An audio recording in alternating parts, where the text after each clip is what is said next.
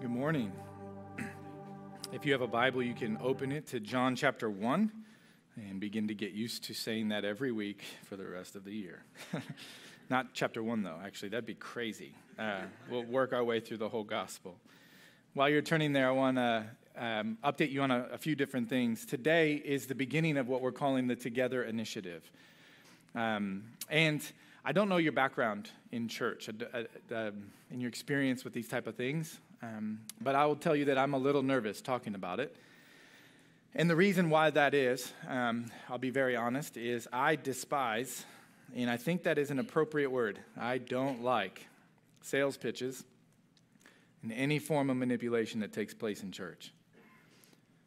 I'm not here to talk to you or talk you into giving. That's just not the goal. I don't want to manipulate, don't want to change things that way. We're not here to wow you, to move you emotionally. The goal of this initiative that we're calling the Together Initiative is simple. This is the logical next step coming from our congregation's vote together to move forward by expanding our facilities here and preparing ourselves to plant a church. This is the logical next step for us to take. I'll say that one more time. This is the logical next step in carrying out the decision that our church family voted on with 99% approval to expand our facilities and prepare to plant a church. It really is that simple. This is the next step. We need to gather some information. We need to gauge where the church family is at in relationship to that. And so we've launched this. And so with the launch of this comes this booklet that you received. If you got that, I hope you all received it. If you didn't, you can grab one at the table in the lobby. This will give you some information about this initiative, and it comes with a commitment card that can be ripped off on the inside covered there as well. And side note, I would want you to know, just because I like small details, when it comes to this particular initiative, both the devotional guide that you can grab, the prayer guide that I'll talk about in a moment, and this booklet were designed in-house. The design came. We didn't hire it out. That's not to say that we don't hire things out, i.e. the new logo.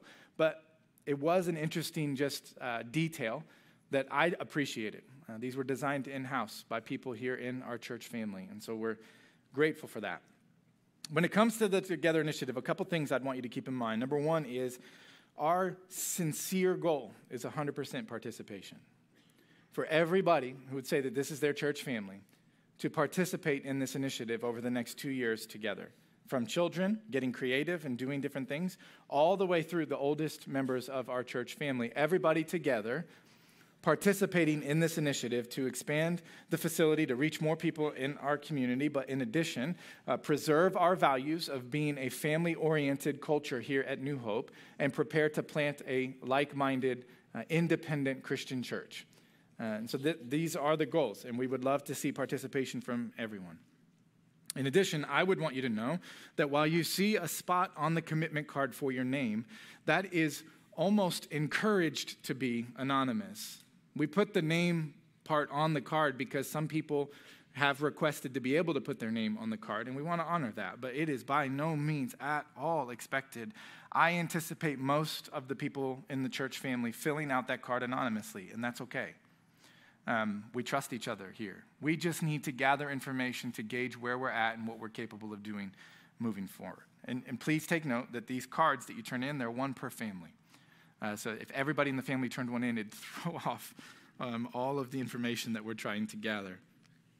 The commitment card is for 2 years. It's a 2-year commitment above your normal tithes. And so what you normally tithe, you and your family, if we would together, my family will do this as well. We'll spend some time praying using the prayer guide that's been developed for that.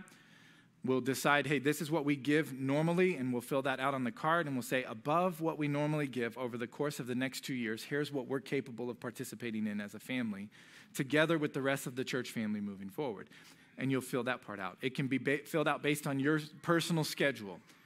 You could say, hey, here's non-cash, and there's options for that you can come and talk to people about. Here's what we're able to give over the next 2 years in one lump sum, or here it is broken out over the course of those 24 months. You can fill that out. Now, the last thing that I'll say here about that is this. Maybe don't fill that out today.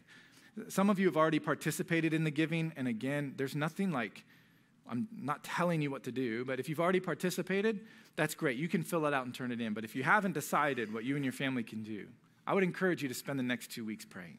Like, really. Spend time. Include the kids. Circle up. Read through the prayer guide that we've designed. And just pray together and say, hey, as a family, what are we able to do here? What are we going to do? And then 2 weeks from today, on the 22nd or the 29th, those 2 Sundays, you can come. And we're not going to do something in the service that's this big thing, like, oh, turn in. None of that. Just at some point on those 2 Sundays, or before then, if that's where you land, you can take that card that's filled out and put it in one of the offering boxes around the building. It's that simple. And we want to keep it that simple on purpose. That's one of the goals. In addition to the Together Initiative, or maybe even as a part of the Together Initiative, you'll notice that we've redesigned some things, the new church logo. I'll tell you that this was something Ben was excited about, and I'll tell you why. For the last 13 or so years, the old church logo, we were informed numerous times, just looked like an upside-down Nintendo symbol from a popular game called Super Smash Brothers. And so we were the Super Smash Brothers church for a long time. We could probably get some fun stuff created out of that, but it was time for just to kind of refresh it. And so a lot of the staff members worked really hard with people to design that. You'll start seeing it changed. It's not all at once. We're not like, wait until the big, it's like, no, here's where we're at. And over the next however long, you're going to see it change in different places. So you'll still see the old logo here and there. We'll also see the website updated. It's been long overdue, and so that's going to be refreshed here soon. That's not done yet, so you don't need to pull out your devices. And then there's an app that's going to make it easy for you to connect here at the church and get signed up for things and learn about things. And so you can get on there. I don't know a lot about that, but I know that on my phone, which is an iPhone, I looked for New Hope in Whitestown, and it popped right up. So any other device, good luck. All right. So those are all things that you'll start seeing. And here's the last thing I'd really want to really emphasize. If you have questions, if you have concerns, if you don't like the way that I just talked through that, just come talk to us. Like after the service, you'll see me in the lobby. Like you can send us an email, and I promise I won't send you an email like you got this week when someone hacked the church database. Some of you know exactly what I'm talking about. Delete all emails that don't come from rob@newhopecc.net. But we're here to talk. And so you can just come up and catch us. We would love to have conversation, answer questions, kind of get input, all of that. We're a church family, and we want to do this together. So let me pray for us, and we'll jump in this morning. Father, I thank you for this place. I really do, with all my heart. God, you have worked so powerfully through the people in this church, and you have changed my life because of it. And I think I echo the testimony of so many people. This place is special, and it's special because of you and what you're doing. And so we pause this morning to say thank you for that. And we also thank you, Father, for your word. And as we open it, we want to learn. We want to be shaped and molded by your word so that we can leave here different than we arrived, but continue to become who you've called us to be, who you're shaping us to be, so that we can do what you've called us to do. And we ask you for these blessings in Jesus' name. Amen. There are questions that every one of us answer over the course of our life that shape the direction of our life. There are questions that can change who we are if we find the answer to those questions. And I think if we were to sit down and have a conversation over a cup of coffee or sweet tea, and we're talking, I think that if we made a list, if I said, here's my list of the most important questions that I think a person asks in the course of their life, and you did the same, there'd be a lot of overlap. I think that we'd see a lot of common things. There'd be some unique things, I'm sure, that you would view as really important questions that someone needs to ask and answer, and unique ones that I would say they need to ask and answer, but there'd be some overlap as well. So for fun, I randomly asked multiple people this week what they thought the most important questions that a person asks in the course of their life are. And here's some of the answers I got. The very first answer I got from the very first person I asked was this: where's the bathroom? And I think they're right. That's a really important question to know the answer to. Other one's a little more serious. Who loves me? Who loves me? What do I want to do for a living? It's a really important question. Who do I want to marry? Who do I not want to marry? How do I want to be remembered? One person took a personal jab at me. Are the Colts going to end up like the Dolphins on a 30-year quest for a quarterback? That's real nice. Where should we live and raise our children? Rent or buy? What do we name our kids? I mean, the list goes on. You're already thinking of some of the questions that you're like, man, those are important questions. I would add this and that. There's a lot of important questions that we ask in the course of our life that they shape us. They can push the direction of our life one way or another based on the answer to the question that we find. And I think that the most important question that every single person has to answer, every person in the world has to answer, regardless of your background or where you grew up, is who is Jesus? Every single person in all of history. I'm not saying just because if you grew up in an area and you're sitting in this room and you go to church and you've been around church and you understand church that you need to answer that question. I'm saying everybody, if you grew up in a hostile environment to the church, in a place that didn't want you to recognize who Jesus was, the most important question, I would think central to all of human history, is this question, who is Jesus? Now, some of you might be thinking, how do you have the nerve to determine that the central question to all of human history is who is Jesus? I don't think it's that hard to build a case. And I think you can build the case if you even take a step back and say, I'm not just saying it because I'm a preacher, just logically looking at this. If you were to gather a group of educated people, highly educated people into a room, and you were to get them to create a list of the most impactful people in all of human history, every single person in that room on their list would have to have Jesus, regardless of their background or what they thought. If they're going to be intellectually honest, every single person in history, every single person who's like taking a survey of all of history to see who's had the greatest impact would have to include Jesus on their list. Because I do not think you can take an honest survey of human history and ignore the impact that Jesus Christ has had on the development of the world. That's regardless of whether or not you believe in Jesus or not. Recognizing historically the figure of Jesus has had a profound impact on the world that we live in. However, simply having a profound impact, perhaps the most profound impact in all of history, is not reason enough to say that the most important question in all of history is answering who he is. Right? Just because he had a big impact doesn't mean that's the most important question for every single individual. So why is it? Like, why is it that we would say that's the most important question? I think you got to go a little bit further. If you looked at a list of the most important, impactful people in all of history, presidents, world leaders, just figures, all kinds of, you can fill in with any person that you want. The only person on the list that ever claimed to be God would be Jesus. I mean, he's the only person who said, the basis of my impact is that I'm God himself. In fact, every other person in history who's ever claimed to be God was discarded as crazy or wrong, and yet Jesus isn't. By a lot of people. And his impact continues to grow even though he's made the claim that discredited so many other people. It has not discredited him. His claim of being God has actually made his impact around the world grow even more powerful and wider spread. And so I think the most important question you would come to is if the person who claims to be God himself continues to grow in impact, is not discredited as being crazy, and has impacted the formation of culture as we know it, the most important question that you can ask in the formation of your life is, who is Jesus? I don't think any thinking person can form a philosophy of life, a view of the way that things work, without answering this question. Now, you can answer it in a variety of ways. Some people answer the question of who is Jesus by ignoring it altogether. Other people try to discredit it, and yet many people answer it by saying he is God, and that changes everything in my life because of it. C.S. Lewis famously said, when it comes to Jesus, you have to answer it one of three ways. He's either a liar, and everything he said isn't true, and you got to prove that. You can't just say it, you got to prove it. He's a lunatic, meaning he's crazy, and he actually believed that what he said was true, but it wasn't true. And you have to prove it, or he's Lord. He's one of three things. Either way, the most important forming, shaping question you will ever answer in the course of your life is, who is Jesus? Because if he is in fact God, it changes everything about you. Everything about your understanding of the way the world works and the purpose of your life. Now, here's the thing. With all of this influence and impact, with all the claims that he made about himself, Jesus never wrote anything down.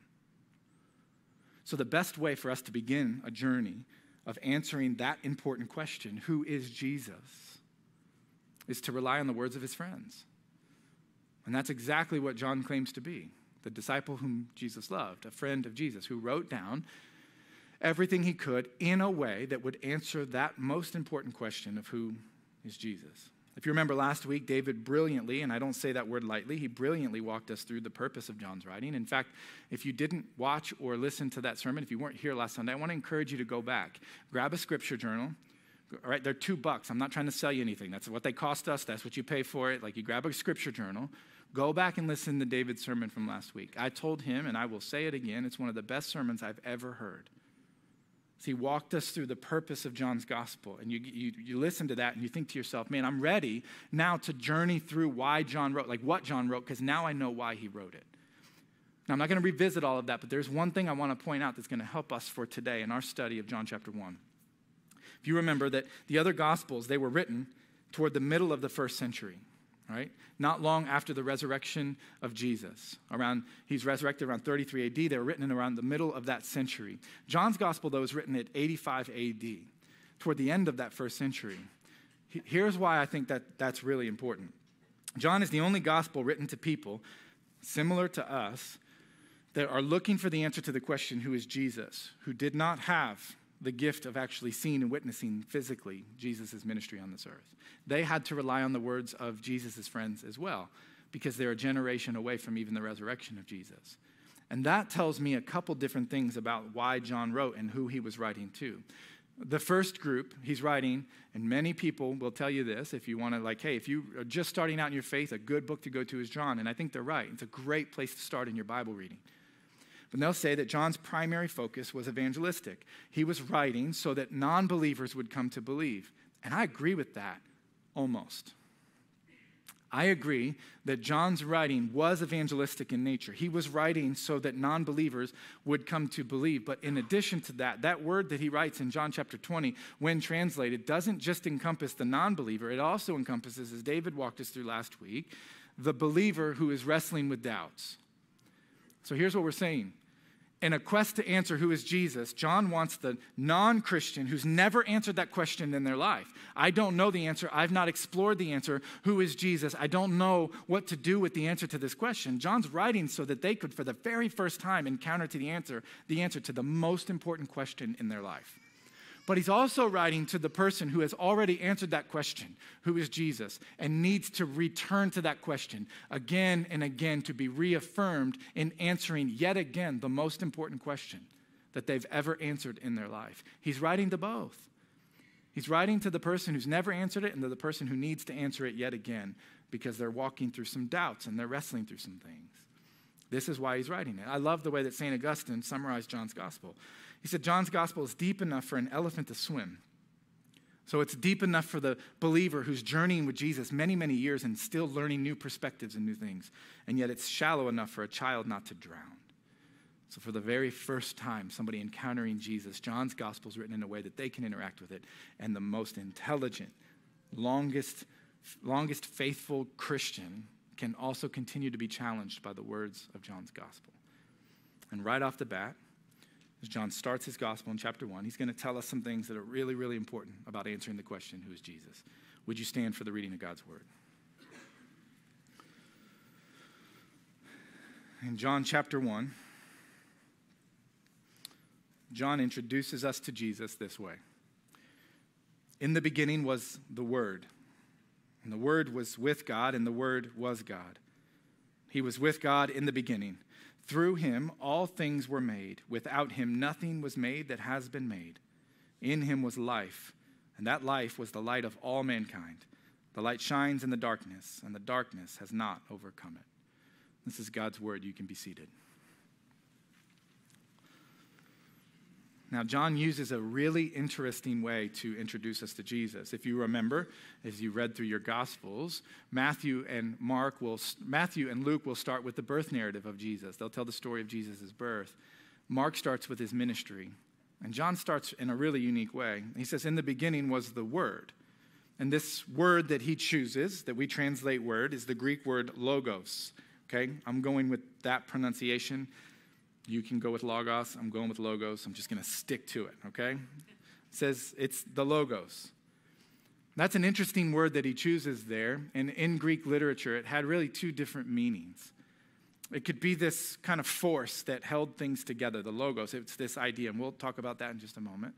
It's also the very word. It's not the common word for word. It carries more weight. It's this powerful, creative force of a word. It speaks and things happen. And instantly, when you open John's gospel and you begin to read, in the beginning was the word, if you know your Bible, you're immediately drawn to where John wants you to be drawn, because he's making a very declarative point about who Jesus is right off the bat. And John chapter 1 reads a lot like Genesis chapter 1, verses 1 and 2, that says, in the beginning, God created the heavens and the earth. Now the earth was formless and empty. Darkness was over the surface of the deep, and the Spirit of God was hovering over the waters. And the writer of Genesis will then walk us through how God began to create from nothing. And it said he would speak and things would happen. John wants that image in your mind when you begin to think about Jesus. He says, in the beginning, meaning pre-existing to time and space, Jesus was there. Jesus was there in the beginning before things were created, and in him all things found their creation. He is making a declarative statement, and for the sake of staying clear and simple this morning, here's what he's saying. Jesus is God. He is God. Right off the bat, he is God. He existed before time and space. He was a part of creating everything. He is God. And yet that other meaning to logos, that force that holds all things together, I think John may have had that in mind as well. See, around 500 BC, that's 50 years before Ezra and Nehemiah showed up in the town of Jerusalem to rebuild the temple, to rebuild the walls. Way over in the city of Ephesus, there was this Greek philosopher by the name of Heraclitus. Everybody say Heraclitus to make me feel like I said it right. Heraclitus. All right. Brilliant man. Brilliant man. Known for his intelligence, people wanted to hear him teach, but also didn't want to be around him because he was pessimistic. In his teaching, he would reveal that there was not a lot of purpose to things and that you're headed for doom. Really fun person to be around.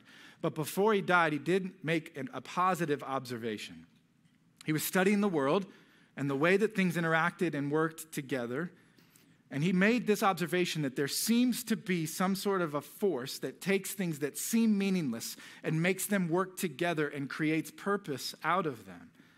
It gives a sense that everything has an order and a harmony to it. It's not just a meaningless thing, that when attached to this force, you get something new. And he labeled that force logos. He said this logos, this force. Some of you Star Wars fans are getting excited. You're like, is that where it came from? It's like... That's what he says. And he illustrates it this way. He uses two things. He says, look at this stick, and he'll hold up a stick. He says the two ends. This stick is kind of meaningless. But if attached to the right force, you put an arrow on it, some feathers on it, you attach it to a bow, and all of a sudden, it's able to protect you. It now has a meaning and a purpose. It can provide food. It can protect you from harm. He said, in the same way, look at this stick. Two ends, it has no meaning, but if you attach the right things to it and put some strings to it, now it's a beautiful harp that can create music and protect your mind from being damaged by the world around you. He says, alone, it means nothing. Connected to the right things, it has purpose and meaning, and now everything seems to flow together and connect and have this new thing. And he summarized that this is what he meant with logos. It's a force and a power that makes everything in your life have meaning and purpose. And unfortunately, he left it there. He said, and that's what it is. It's just this force. And so this teaching grew. Well, 500 years later, the Apostle John comes along. And he takes that word logos that had an understanding in their culture of being a force that created meaning to everything else. And he said, you're right, there is a force that puts meaning and purpose to everything else around it. It holds all things together, but it's not an impersonal force. It's a person. And it's the person of Jesus Christ. And so what John is saying right off the bat is that Jesus is the logos. He's the force that creates everything. And he's also the force that holds everything that's been created together, meaning he gives every created thing purpose and meaning and helps you understand why it works the way it does and why it goes the way it does. I love the way that Paul would write this to the church in Colossae. He said, he's the image of the invisible God, the firstborn of all creation, for by him and through him all things were made. Everything was made by Jesus, and everything was made through him, and all things are held together because of Jesus. See, Murray Harris, in his commentary on John, translated John chapters 1, verses 1 and 2 this way. I love his translation. It really helps us kind of wrap our mind around what John is saying here in these verses. He said this, at the very beginning of creation and time, the Word, the Logos, Jesus, as the perfect expression of God the Father, had already always existed. And this Word was in active communion with God. And this Word inherently shared the same nature as God.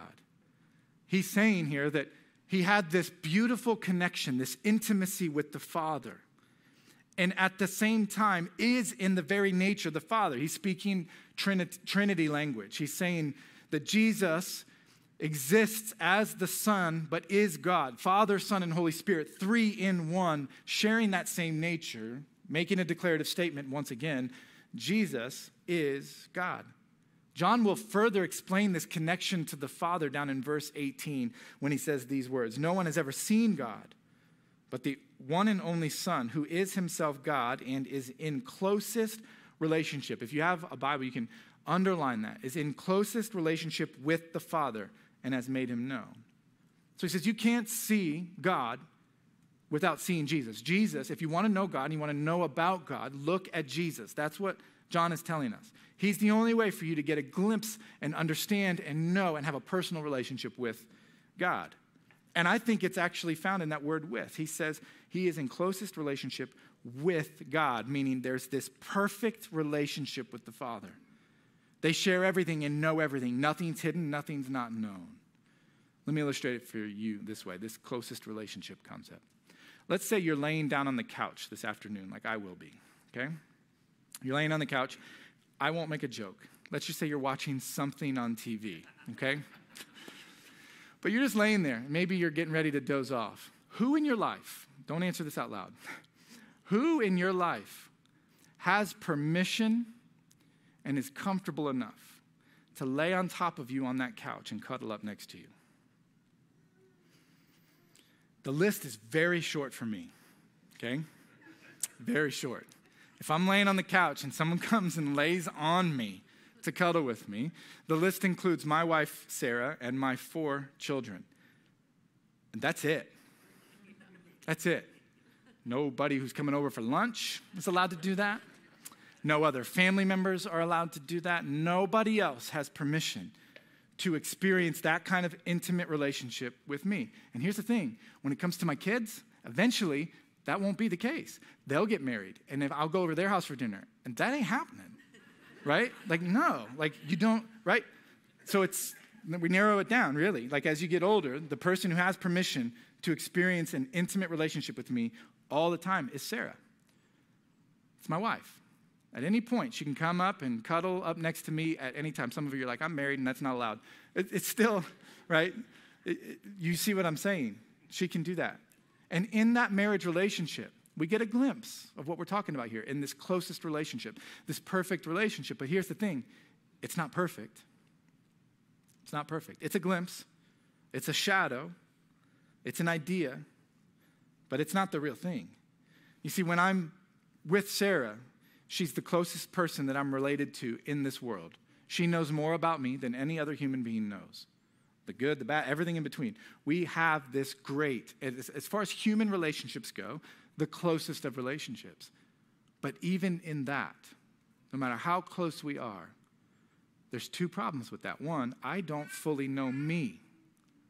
I want to learn more about me and why I do things, all that. But I don't fully know me. So I can't possibly fully know every single thing about her. And it's not because we don't share things. We share everything with each other. There's nothing off limits. And yet it's still imperfect. And what John is saying here is this. That's not the case with God and Jesus. Jesus was in perfect relationship with the Father, shared nature with the Father, complete and total unity with the Father, explaining once again, Jesus is God. So the beginning to the most important question that we ask in life is he had this perfect relationship. Marriages on their best days don't experience that. They're just a glimpse of it. We don't fully understand it because we can't experience it. But we understand what John is saying about Jesus. He's in perfect, total unity with the Father. And so what does this mean when it says, okay, he is God.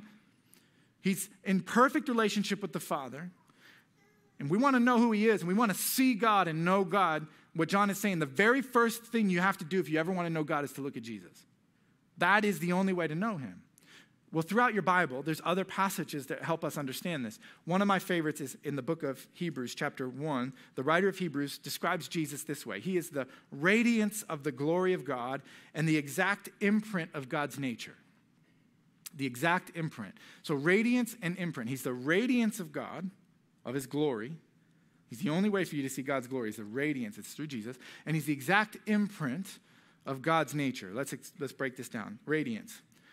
When you think of radiance, I think of the sun. I don't know how much you've studied this, but the sun is so powerful that even at 93 million miles away from us, it can burn our skin.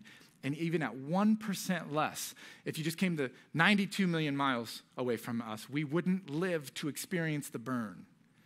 It's perfectly positioned and unbelievably powerful. If you want to get technical about it, you can't see the internal atomic reactions that make the sun the sun.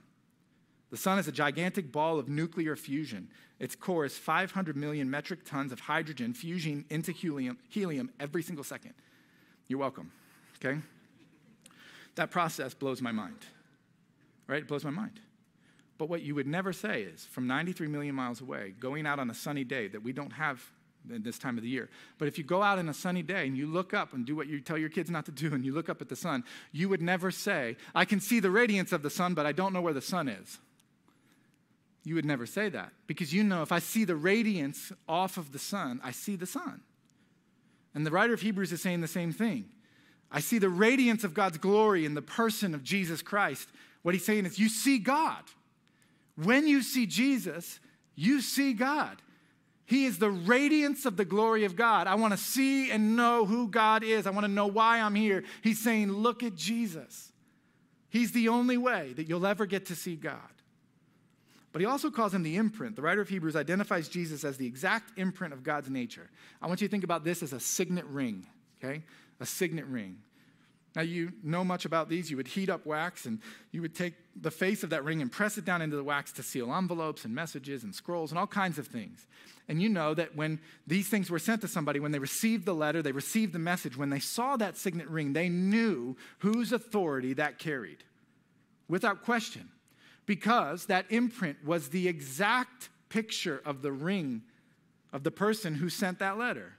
And so it was never a question. You see the imprint, you see the ring. He's the exact imprint of God's nature. I want to know what God is like. I don't just want to see God, but I want to know what God is like. I got to watch Jesus. I got to think about Jesus. I got to look at how Jesus interacted. I want to know how God would respond to a certain situation. I want to look at the exact imprint of God's nature. I want to look at Jesus. Why? Because to see the imprint of his nature is to see him. How would God respond in this situation? Why did God do this? Look at Jesus. Look at Jesus. I love the way that C.S. Lewis explained this process. Because this is what John's telling us. You want to know what it's like to follow God? You just got to look at the life of Jesus. And for the rest of his gospel, he's going to say, watch this. You want to know what the radiance of the glory of God and the exact imprint of his nature looks like? You want to know what it's like to look at the one who was in the beginning? I'm about to tell you about him, and he's going to explain the life of Jesus. You want to know how to live and to pursue? You want to know how to find the answer to the most important question you will ever ask? Watch Jesus. And C.S. Lewis explained that thinking this way. I love this. He said, I believe in Christianity in the same way and for the same reasons that I believe that the sun is risen. And he believes that for two reasons. He says, I believe in the sun, not only because I can see it, which you can see it, but also because by the sun I see everything else. It's a perfect summary of John.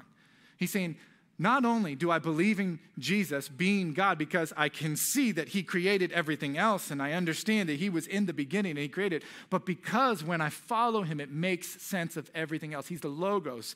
He's the one who created it all and he's the one who holds it all together.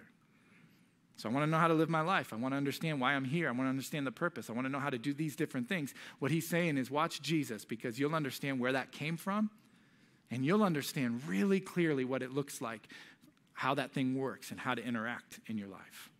You want to know why you're here and the truth about the world and the place that you live in? John's saying you got to start with the truth of Jesus. The most important question that you will ever ask in your life. And I would add to that the most important question that you will continue to ask for the rest of your life is, who is Jesus? Let's pray. God, I thank you so much for Jesus, for making a way for us to have a personal relationship with you. But God, even in addition to that, that personal connection that we have to you, God, you have shown us where all of this came from. To understand that Jesus is the Logos. He's the one who created. He's the one who sustains and holds things together. That when we see him, we see you. Father, thank you. And God, we thank you that you've given us your word to learn about the life of Jesus, to study his life. And as we journey through the Gospel of John and learn more and more about Jesus, my prayer is that it would shape and mold more and more of us to be who you've called us to be so we can accomplish what you've called us to accomplish. God, thank you for this time, and we offer these next few moments of worship in response to the Logos, our King, Jesus. And we ask you for these things in his name. And all God's people said,